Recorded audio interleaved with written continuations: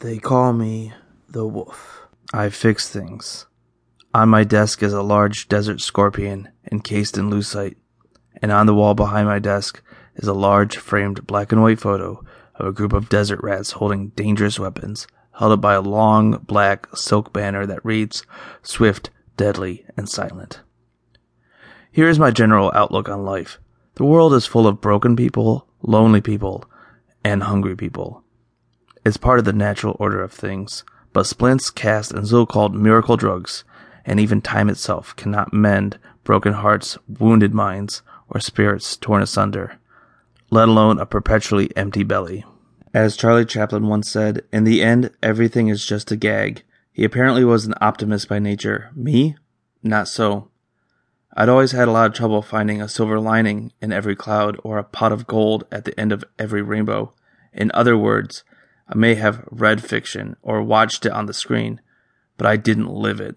I tried my best to remain in a virtual state of reality, no matter how hard times were to deal with. It all seems like a lifetime ago now. Then again, when you've spent half your life chasing ghosts, you tend to lose track of time in the sense that most of us experience it. That, along with having been a career alcoholic and pill popper, tends to cloud a person's mind just a tad bit, after so many lost years go by like a blur. And God forbid you keep drinking excessively, because you could end up being a wino. The only difference between an alcoholic and a wino is that an alcoholic can afford to drink with a roof over his head. I used to be fascinated by winos because I had come so close to becoming one myself. And a wino starts off being a regular guy, walking through a sick world, trying not to get shit on his shoes. So he drinks a little, then he drinks a lot, then he loses his job first, then his family, and then his house.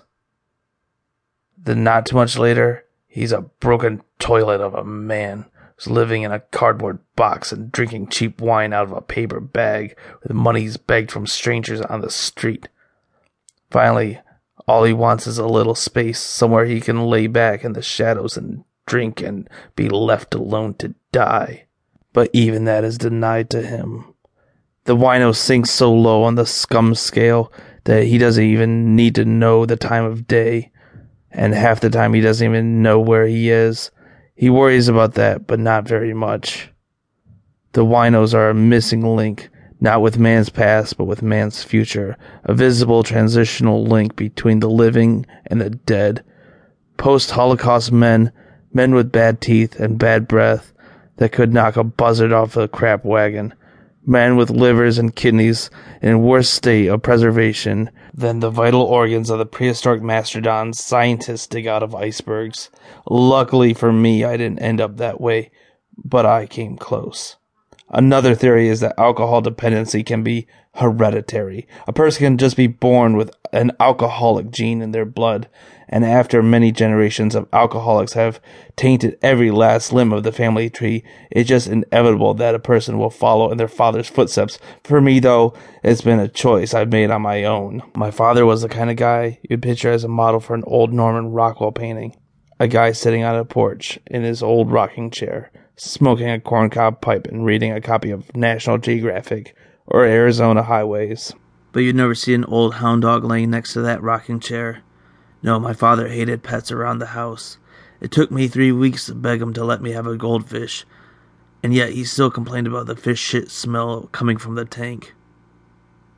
When you slam down a case of Pat's Blue Ribbon a day and have the demeanor of an angry pit bull, you always find something to complain about. Now my mother, that was another story entirely. I loved my mother the only way a son could love a mother, according to her own twisted logic, and that's all there is to say about that. The whispers that I heard, the sideways glances, those were just small-minded people looking to stir up resentment, but my dad listened to them. Yes, he did. And as I became a man, I became more paranoid, more suspicious. My mom and I might go out for a bite to eat, or maybe a movie, and Dad would sit in the kitchen, drinking and waiting. He also had a hell of a temper, and if he just suspected, that Mom was being unfaithful, well, he wasn't opposed to pressing a lit cigarette against her thigh.